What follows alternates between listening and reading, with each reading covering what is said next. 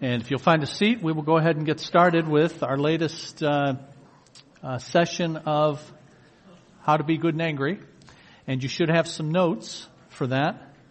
And that should say on the front cover, Session 7, down at the bottom, and then page 46. And we'll get into that in just a moment. I wanted to let you know what's coming up over the next few weeks in this hour. We will finish this series next Sunday. So it's an 8-week series. Today is Session 7. Next week we'll conclude. And then the first 2 Sundays of April, Dr. Combs is going to be teaching a 2-week series called The Bible and the Future. So he'll be talking about some of what the Bible teaches about what's to come. That'll be April 2nd and April 9th. The 16th is Easter. We will not have this hour on Easter Sunday. We'll just have one service, 11 o'clock for worship.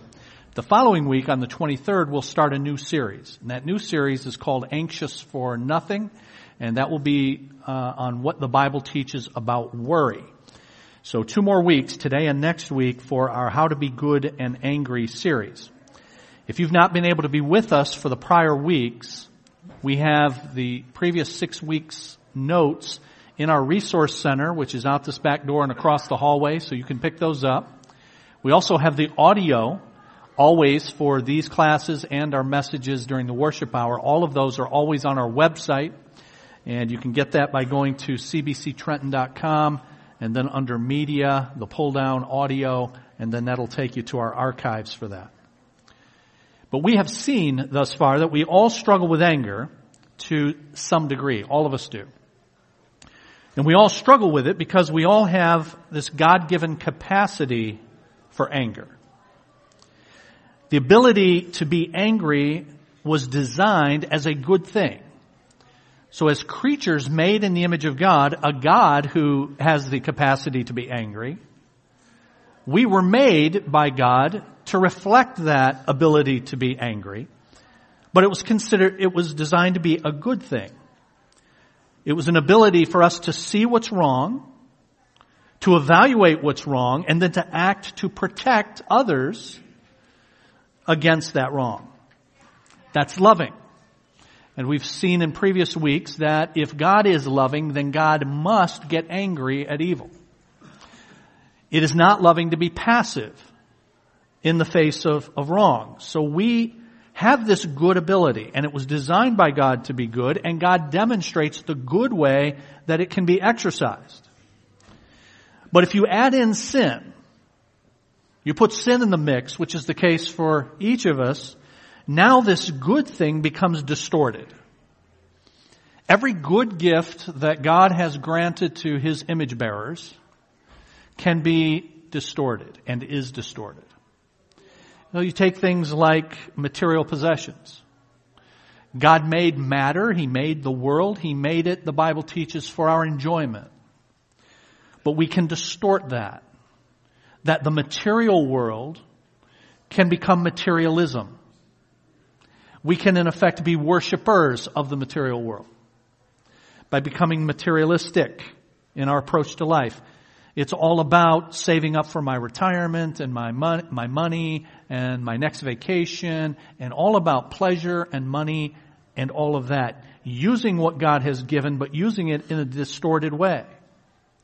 Sex is a good gift that God gave, but it is horribly distorted by sinful image bearers. Work is another one. God gave work as a reflection of Himself, for us to be creative in it and for it to be an act of worship to God as we work.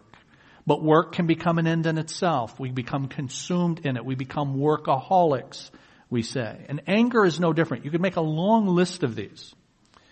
So instead of anger being what it was designed to be, namely, as we defined going back to session 2 on page 10 in those notes, instead of anger being the constructive displeasure of mercy, in the hands and in the attitudes and the minds of sinners, anger becomes distorted to be not the constructive displeasure of mercy, but the destructive displeasure of self-centeredness. That is, we look at situations and we evaluate them and we judge them with this God-given ability, but not for the constructive purpose of showing mercy, but rather for the destructive purposes that we have in our own self-centered agenda. We carry this false judgment around with us. Many of you seated here and the one standing here carry around vestiges of anger. At a low level, thankfully, for most of us, but it's there. For others, it's barely beneath the surface, just waiting for the slightest provocation to become evident. We carry this false judgment around with us. Now, notice I say false judgment. Because as we've seen, anger always involves evaluation. It always involves our capacity to judge a situation, to evaluate a situation. But it's supposed to be for good. We're supposed to judge it rightly, but we don't. We do it in distorted ways, self-centered ways. So now we're carrying around this anger that we've evaluated through our self-centered lens. Life is not the way it's supposed to be for me. People are not the way they're supposed to be to me. Life has dealt me a lousy hand. I'm ticked at life. Now, when I'm around you, I'm really nice. But I'm just carrying around in my inner recesses, I'm not thrilled with life. I am not thrilled. This is not a personal confession, by the way. But we're walking around and we're not thrilled with the way it goes. And why do they have this and I don't? Why did that happen to me? It hasn't happened to them. And we just build up this animus toward life, just a general kind of carrying this baggage around with us. And it comes out. Now, to be sure, it comes out at different times and in different ways for each of us. We saw in a previous lesson that it comes out in different ways because we are different. We are different by nature. Some of us have personalities. They're not volatile. They're not boisterous. So our anger might be more muted, but it's nevertheless there. It might be the cold shoulder. It might just be that depression that results from thinking about how life has not treated me well, and then I descend. But I kind of do it within myself. So we do it and express it different ways because of our nature, also because of our nurture, what we've had modeled in front of us. But we all express it one way or another. And we're carrying it around.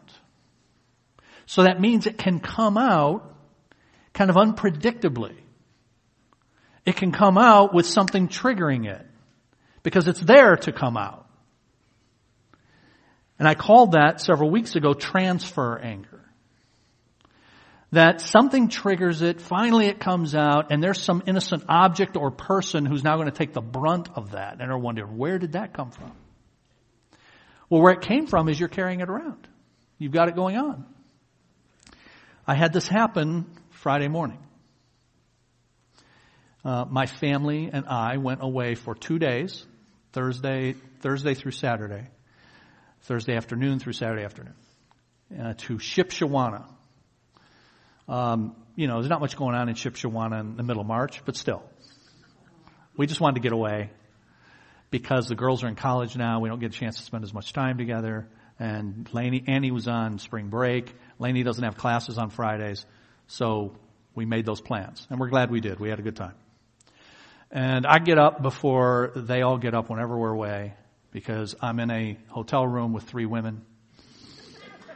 So if I want to shower, I better do it early.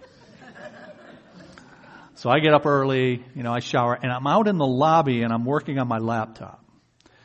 And the lobby was just 20 feet away from our room. And I'm working on my laptop, but I pull in my emails, and that morning I got a very distressing email. Very distressing email. Hey, it goes with the territory. Don't feel bad for me. I signed up for this. But it happens. And I get this distressing email that I've got to deal with. I got to deal with now. It's a big deal. I got to deal with it. So I'm dealing with it, and I'm having to email some other people and so on. And, you're thinking about it, and your mind's going and all that. I don't know if the girls are up. I'm not even really thinking about the girls. I'm thinking about this. And then at some point, Kim emerges from the room and she says, hey, the girls are up. We're about ready to, we're ready to go, or about ready to go.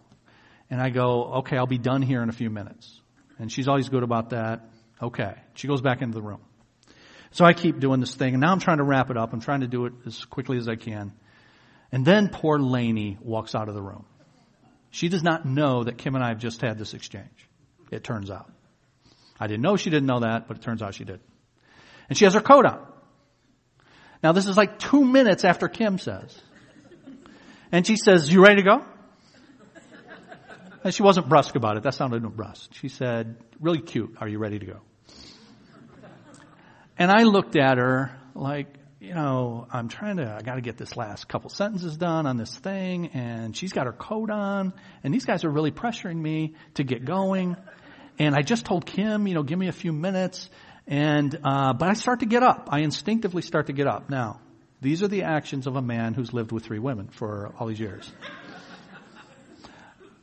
How high? So I start to get up. But then I go, wait a minute, this thing I'm doing is really important. And I look at Lainey and I give her an ugly look. An ugly look. Uglier than my normal look. A look such that she looked back at me like, that's an ugly look. I don't like that. I'm not a fan of that look. And I say, I will be with you shortly. And I sit back down, I finish off my thing. And I've made her feel bad now. I give you that illustration why. We had it, by the way, we talked about it and we made up on it and we found out she didn't know and she wasn't really trying to pressure me unnecessarily and all of that. But what was I carrying around? I'm carrying around this pressure to deal with, and then, there's then these latent feelings of, do people really understand what I deal with? People understand what I got to do? Okay, just cut me some slack. Give me a break for a minute, will you? Undoubtedly, there's that going on as well, and you're carrying it around, and transfer anger can occur to an innocent party. And in that instance, it did. So today, with all of that, we want to see how it is we can change. How can we change? And you see at the top of page 46, that's the title of this section, How to Change, and that means seeing your anger and your need for change. You probably had the experience of getting disoriented when trying to find your way in a strange city. You miss a turn, you find yourself completely lost. It's easier now with a GPS in your hand or car, but even that can send you down the wrong road. Compare that experience with missing a turn driving in your own neighborhood. When you're oriented, it's easy to double back. You can even take a route you've never driven before. When you basically know where you are and the direction you want to head, you can come out okay. But when you're disoriented, you don't know left or right, backward or forward, which way to turn. When we get angry, our experience can resemble being lost in a strange neighborhood. We get disoriented by our experience of anger. But the difference is that we don't usually realize how lost we are. When we're self-righteous, now hear this, when we're self-righteous, we feel oriented, even when we're completely lost. You feel and I feel justified in our anger. And I've said several times in this series, the more self-centered you are, the more things you will find to be angry at. The more things that you will evaluate as evil, as bad. Because you've got your own agenda and everything is evaluated in light of you, in light of that agenda. You practice that long enough, you will always in your self-righteousness feel oriented, even though in fact you're completely lost. And it takes other people to show that to you. You're going to have counsel from outside of you because you're messed up. You think you're justified. You've convinced yourself long enough that life has dealt you a bad hand, and ultimately, who's behind the life that you've been given? Ultimately, who is? God is, right? So you're angry at some level with God. When we're self-righteous, middle of that second paragraph, we feel oriented even when we're completely lost. When we play the terrorist or vigilante, the betrayed lover to get even, or the kid throwing a tantrum, we feel like we have a clear idea of what happened and what needs to be done now, but we're deluded. Anger deludes all of us. It is a brief or can be lifelong madness. Our bad anger shouts. Notice it's bad anger. We've seen that there is such a thing as good anger. That's what we want. But bad anger says, my kingdom come, my will be done. Judgment and wrath upon all who transgress against me. How does such madness become sane? How do you change something so deep-seated? How can something so hot-headed, so consuming, so willful be softened? How can something so instinctual, habitual, and automatic ever change? How can we be turned upside down and become right side up? How can this inflated sense of self ever shrink, becoming the true size of a human being? Well, we must be reoriented. So you've got orientation, and you've got disorientation that occurs because of sin. We've got to be reoriented. To be made new means dying to what's old. To be made new means awakening to new life. We might say it this way: you and I become Christians with respect to our angers. Ow, that hurts. Because what's that suggesting? In the way we carry our anger around and express it, we're not being Christian in the way we do it. So we need to become Christians with respect to our angers. We must learn to stop complaining, criticizing, arguing, and being bitter and hostile. To do that, we need the mercies of Christ, and Christ thankfully freely gives himself to the needy. Because of our tendency to flip out and to revert to old ways, we need to enter lifelong rehab. The Christian life begins with an awakening, but it continues with a reorientation process. It presses forward until you see Jesus face to face. We are in process. Let me stop there for a moment. Do you guys hear clearly what that's saying? The Christian life has a beginning. It's initiated, but it's not then coast after that. This is a lifelong process. It's not a one-time flash and then you're changed. It's the beginning of a change process. Salvation, coming to Christ, is the beginning of a lifelong change into the image of Jesus. And that will not be completed until we see Jesus. Now, I'm really pressing that because you need to understand that what we're going to see here is something that you'll be doing, I'll be doing for the rest of our lives. We'll keep improving, Lord willing, as we grow into the image of Christ, but it's not a one-time flash. And there are models of sanctification that many of us have been exposed to that give us that false idea. One of those is, and I'm going to call it this, but please don't think I don't like camp. I don't like some camps. Camp can be fun, depending on what you do at camp and what's said at camp. But the camp experience or the conference experience, for many people, these are kind of spiritual highs. I go there and I have this change that occurs. I have this spiritual high point. But here's the problem. When you come home, there's life again. And a week later, 2 weeks later, you're reverting back to the same stuff. And you can't wait to get back to camp or conference because I got to have this. Now again, camps and conferences can be great supplements to your Christian walk. But there is no magic bullet to the Christian walk, friends. The Bible does not teach that. It's the hard slog of confessing and repenting and seeing and seeking forgiveness from God and from others. It's that day by day, being renewed daily in the image of Christ. So please understand as we look through this, that's what we're going to see. In fact, bottom of page 46 tells us that. Many people have relearned to do anger and had their anger significantly transformed. Each of them bears witness to the active hand of God. It takes His grace. And each of them bears witness to the diligence of humility. It takes grit. It takes grace and grit. You must honestly and patiently wrestle with yourself.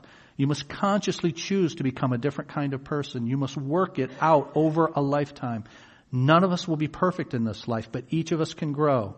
Any headway you make in the reorientation of your anger is worth more than any amount of money. The goal is to keep changing in the right direction. Some 500 years ago, the honest, wise, and very temperamental Martin Luther described it this way. This life, therefore, is not righteousness, but growth in righteousness. Not health, but healing. Not being, but becoming. Not rest, but exercise. We are not yet what we shall be, but we are growing toward it. The process is not yet finished, but it is going on. This is not the end, but it is the road. All does not yet gleam with glory, but all is being purified. It's a terrific way to put it.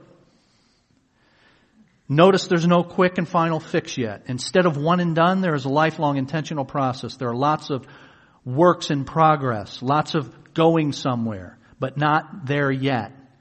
Notice all the ing in what he's describing. Healing, becoming, growing, going. Now if you'll skip that next paragraph, look at the one after it. The man who wrote the lines above was a German monk. He had struggled long with his volatile temper and with his fears, his lusts, depression, and guilt. Through it, he learned how the inner struggle works and works out. He learned how to get somewhere, not simply to flounder. He learned how to go somewhere good, not any old where. And you can learn too. Now look at the final paragraph before that subsection, looking into Scripture's mirror. It says this session is going to look at the Scriptures and several key truths the Lord teaches us about how war becomes peace. This involves asking the questions. When God looks at your conflicts, what does He see?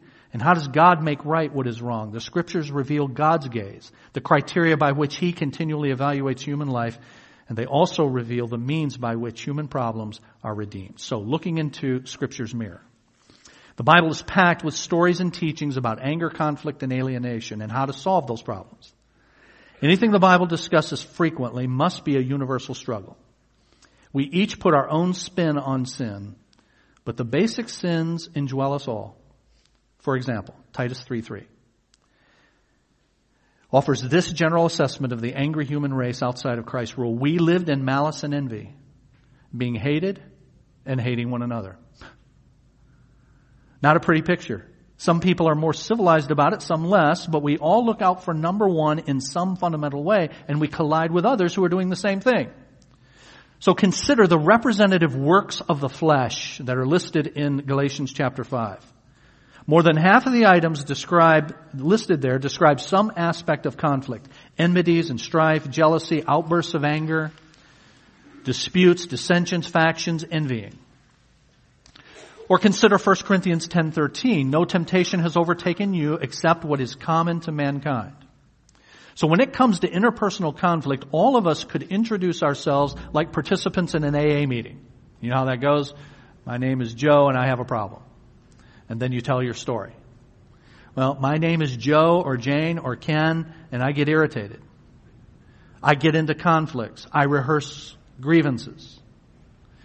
There's no better place than to look in Scripture to understand anger, understand God, and to grow than in James chapter 4, verses 1 through 12. So you see there, why is it that you fight? The first 3 verses of that passage say, what causes fights and quarrels among you? Don't they come from your desires that battle within you? You desire, but you do not have, so you kill. You covet, but you cannot get what you want, so you quarrel and you fight. You do not have because you do not ask God. When you ask, you do not receive because you ask with wrong motives, that you may spend what you get on your pleasures. So James poses the question, what causes fights and quarrels among you? So why do you fight? And notice he does not say you're fighting because the other person is a blockhead, or because your hormones are raging, or because a demon of anger took up residence. Anybody ever heard that? It's real. I mean, it's real that people say it's real. That I have a demon of anger. And so they're victims to a demon of anger. I met a guy years ago, a guy named Cass at work. And Cass turns out was a Christian. He held a Bible study at work. He found out I was a Christian. And so he starts talking to me and he starts telling me about this demon of anger he has. And I won't bore you with the whole story, but that was the first time I had heard people talk. Since then I've heard and read about people saying I've got a demon of such and such behavioral trait. But in Cass's case, it was a demon of anger. And after hearing this over a few weeks and talking with him about it, I said to him, Cass, I know your demon's name. It's Cass. He wasn't the boss, by the way. Just a coworker, so I could tell him that. So James doesn't say it's because of a demon of anger that took up residence, because humans have an aggression gene hardwired by our evolutionary history, because your father used to react in the same way, because core needs are not being met, because you woke up on the wrong side of the bed and had a bad day at work. Instead he says, you fight because your desires that battle within you. You want something and don't get it. The biblical analysis is straightforward and it cuts to the core. You fight for one reason, because you aren't getting what you want. And those desires dig in. You fight because you want what pleases you, and what you expect and demand is being frustrated. The world gropes after this truth, and yet at the same time it runs from it. Any thoughtful person can point out how people get into conflicts because of crossed expectations. It's not difficult to get people to articulate what their perhaps previously unspoken expectations really are. People can even evaluate and alter some of those expectations, so creating a more harmonious climate. But the core problem of self-centered craving is not really addressed. We just replace blatantly selfish expectations with subtle expectations. And the conflicts that cry out for a repentant heart before God are dealt with by ignoring the anti-God obsession that operates within all expectations and felt needs. Now you see that last line. The anti-God obsession. So you start to get the hint of where you're going to have to start, and I'm going to have to start if we're going to change. This is first of all a God issue. It's first of all a God issue before it's a family issue. It's first of all a God issue before it's a coworker issue or neighbor issue or classmate issue. It's first of all a God issue. And there's an anti-God obsession that we are carrying around because we want to say, my kingdom come, not thy kingdom come. Next paragraph. Some find the Bible too obvious and simplistic. Of course people get angry when they don't get what they want. There's got to be something deeper that really explains this. But they miss a deeper thing. The expectations that lead to conflict reveal something fundamental about where the combatants stand, not just with each other, but with respect to God Himself. In our demands, we stand for ourselves and against God at the deepest level. My kingdom come, my will be done. Nothing lies deeper than the lusts that lead to conflict. Now, when we say lusts there, that is not limited to, we almost exclusively use that word for sexual desire. But when we use lust here, it's just referring to intense desire, cravings, as it says in the next line, for anyone or anything. That would include sexual desire, but it's not limited to that. So nothing lies deeper than the intense desires that lead to conflict. Our cravings rule our lives. They directly compete with God Himself for lordship. No problem is more profound and more pervasive. James 4:1 says that these desires battle in us. Does not mean that desires battle against us or with each other. There are desires and they're expressing who we are. So that next subsection, then, who are you when you judge? And this is now James 4, but 11 verses 11 and 12. Brothers and sisters, do not slander one another. Anyone who speaks against a brother or sister, judges them, speaks against the law, and judges it. When you judge the law, you are not keeping it, but sitting in judgment on it. There's only one lawgiver and judge, the one who is able to save and destroy. But you, who are you to judge your neighbor? So who are you when you judge? You're none other than a God wannabe. A God wannabe. Remember, we're always doing evaluations, and we're evaluating whether things are right or not. But the more self-centered you are, the more things will not be right from your self-centered perspective. And who are you when you're doing that? In this self-centered, enthroning yourself perspective, you're a God wannabe. We judge others, criticize, nitpick, nag, attack, condemn, because we literally usurp God's throne. In this we become devils to each other, acting as accusers. When you and I fight, our minds become filled with accusations. Your wrongs and my rights are what preoccupy me. We play the self-righteous judge in the many kingdoms that we establish. You are stupid. You've gotten in my way. You don't get it. You're a hindrance to my agenda. Now think about it. What is an argument? Now, the word argument actually can be used in a good way. I mean, for example, the book of Romans, Paul's making an argument. He's making a presentation for what the gospel is over against false notions of that. So an argument can be good, but most often when we use it, what is an argument? In an argument, you offend me by crossing my will. I respond by pointedly confessing your offenses to you. We're all good at confessing. It's just we're good at confessing other people's stuff to them more than confessing our own stuff.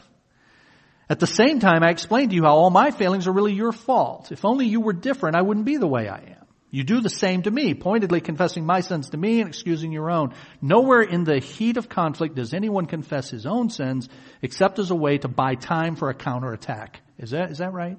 I mean, you're in the heat of that, and you're the one who's wrong, and then the only time you admit something, they make a point and you go, yeah, okay, I was wrong about that, but I'm just trying to regroup to come back at you. Yeah, I was wrong about that, but. So the log remains firmly planted in the eye. Skip that next paragraph then. James 4:1 and 4:12 sound the two key themes that lie at the heart of conflict.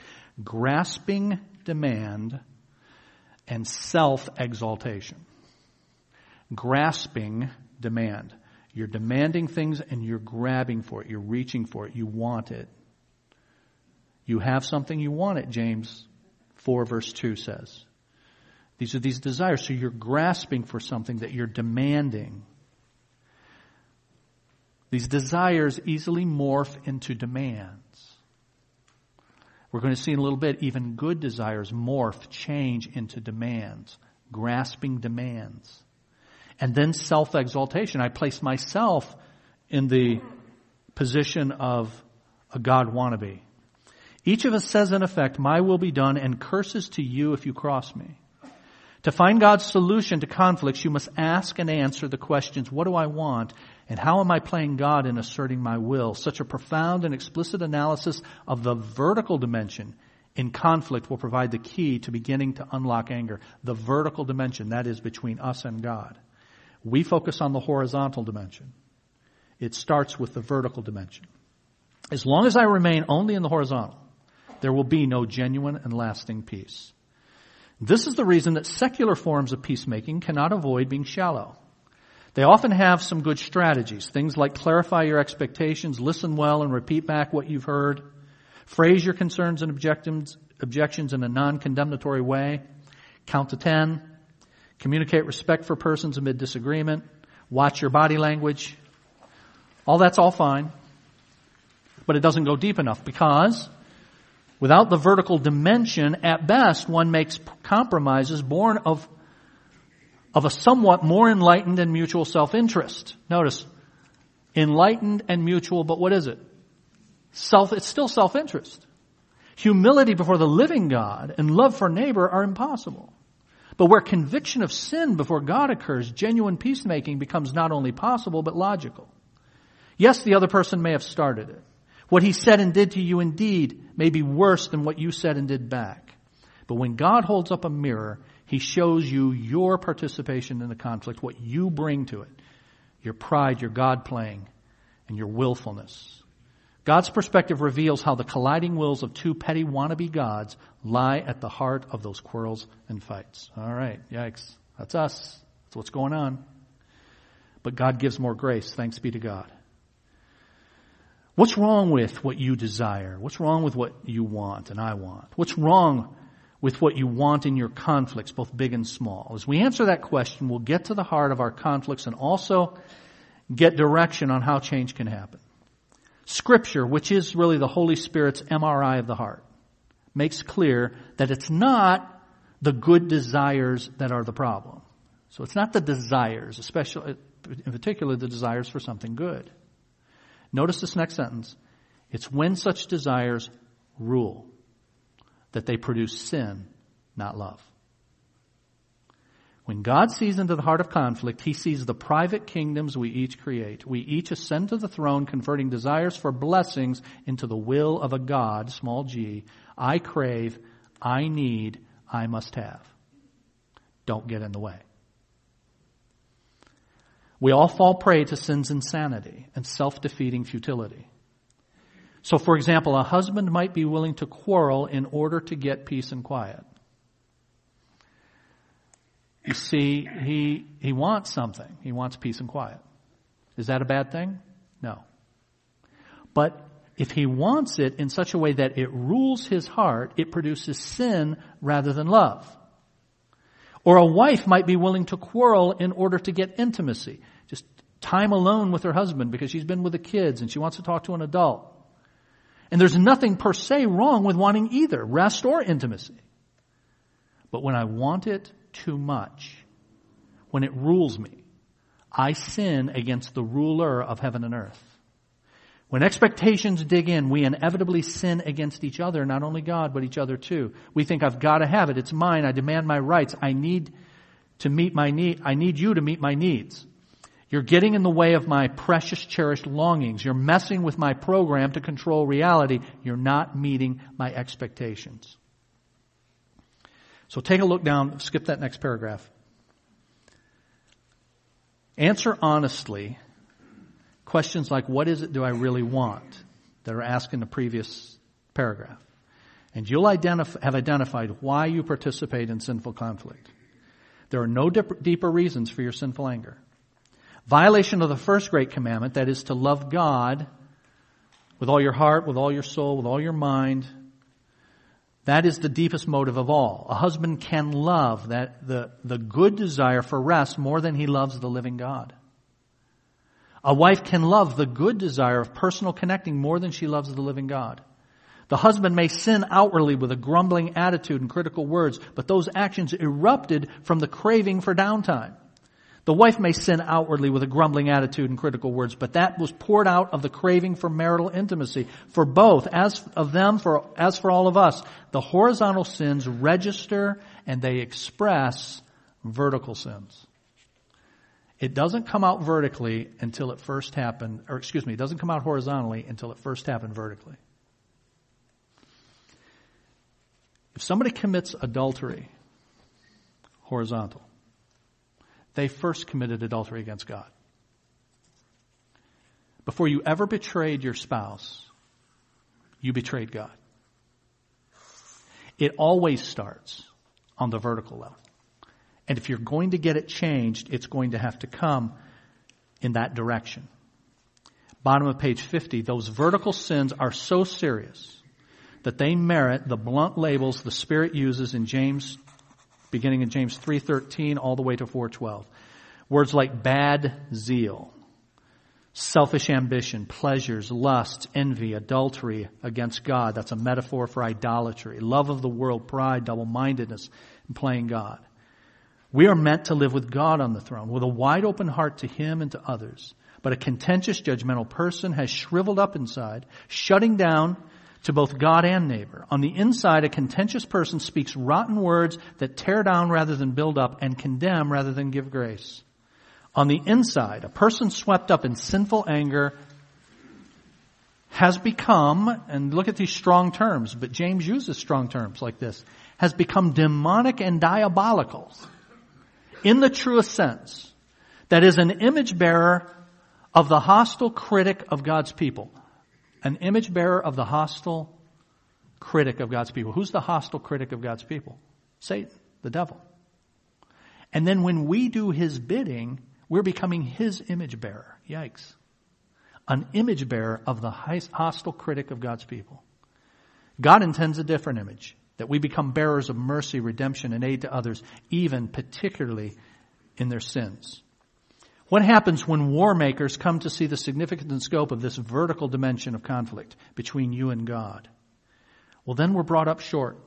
We're humbled for specific sins before the face of God. The searcher of hearts catches us by the collar and makes us look in the mirror, no wriggling away. So if you look down at what happens next, middle of that page, but he gives more grace. This is why Scripture says God opposes the proud but shows favor to the humble. Submit yourselves then to God. Resist the devil and he will flee from you. Come near to God and he will come near to you. Wash your hands, you sinners, and purify your hearts, you double-minded.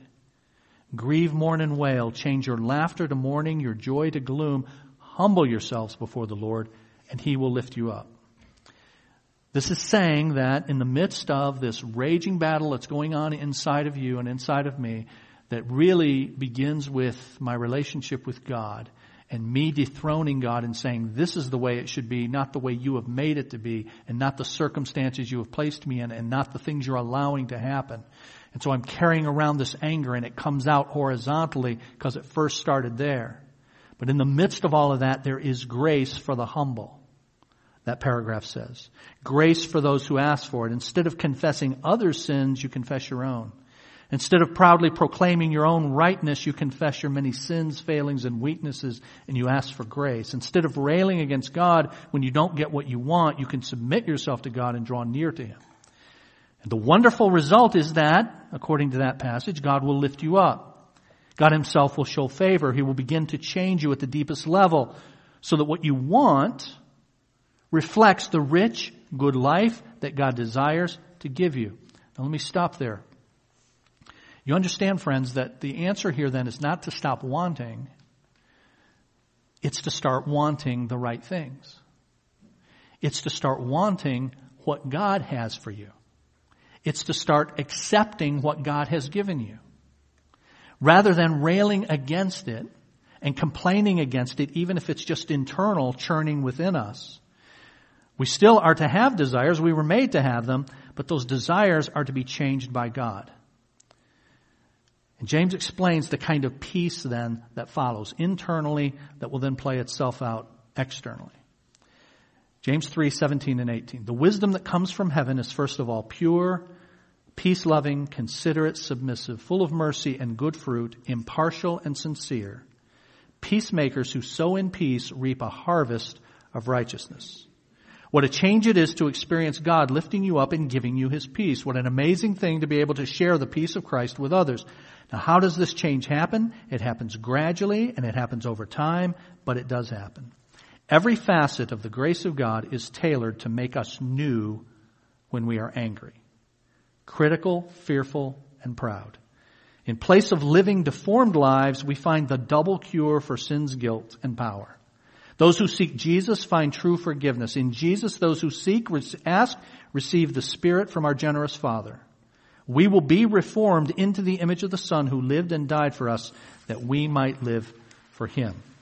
Now, the next several pages are all about James 3:17 and 18. So I want to encourage you to read pages 52 and 53. Because it takes each of those phrases from James 3:17 and 18 and shows you how those can be flipped in our vertical relationship with God so that it comes out in our horizontal relationships with others. But here's the practical result that will come out of that. Last page, page 54.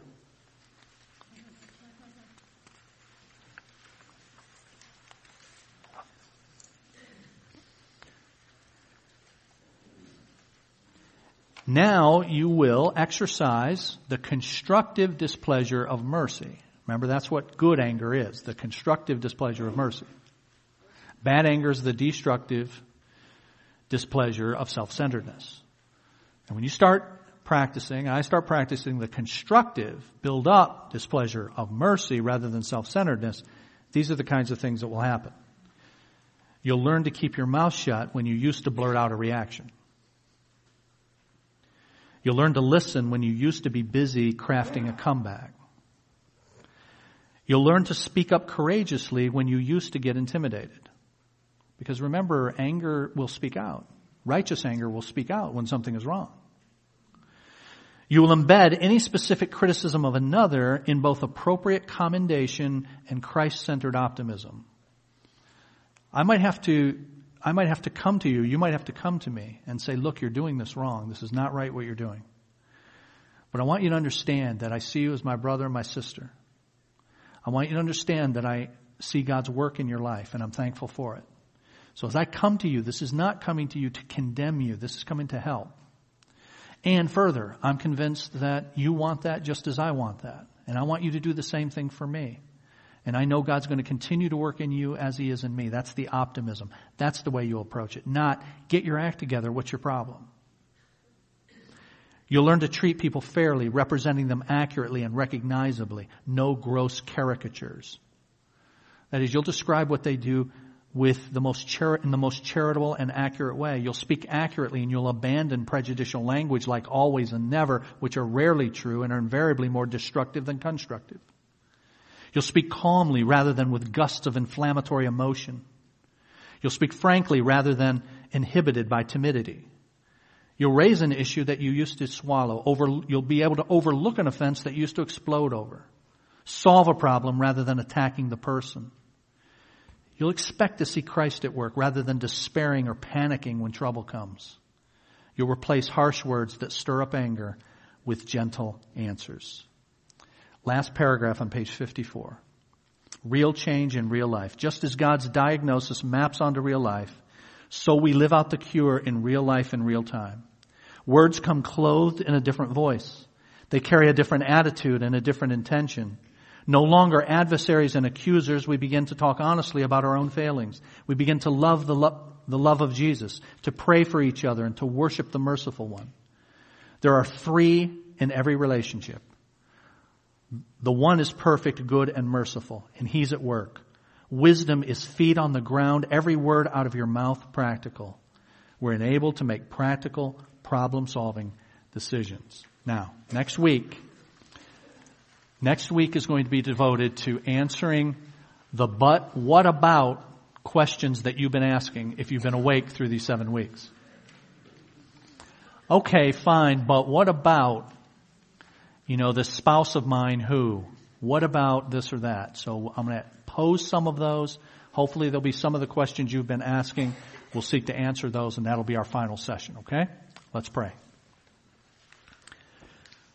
Father, we're thankful to you for this blessed day, to be together, but most of all to be in your presence as your people, to be able to remember your character as symbolized in the bread and the cup of the Lord's table. Oh Lord, we thank you that your character has reached down to do for us what we couldn't do. We do believe, Lord, that you are absolutely just, that you are a holy and righteous God. We thank you, Lord, that you, in your love, desire to be the one who justifies those who have faith in Jesus. You've done both of those in the life and death of the Lord Jesus Christ, and we are the blessed recipients of that. So help us to live that way. Help us to live like people who have been given lavishly more than we could ever imagine. Help us then, Lord, to not seek to dethrone you in our hearts, but to love you because you have first loved us, and to enthrone you and to submit to you. And may that have then the transformation that James chapter 3 talks about in each of us. May we work out practically the wisdom that comes from above in our relationships with each other. Oh Lord, begin that this week in us. May it show tangible fruit even in our workplaces and homes this week. And we ask you to grant us safety and to bring us back together next Lord's Day. In the name of Jesus, amen.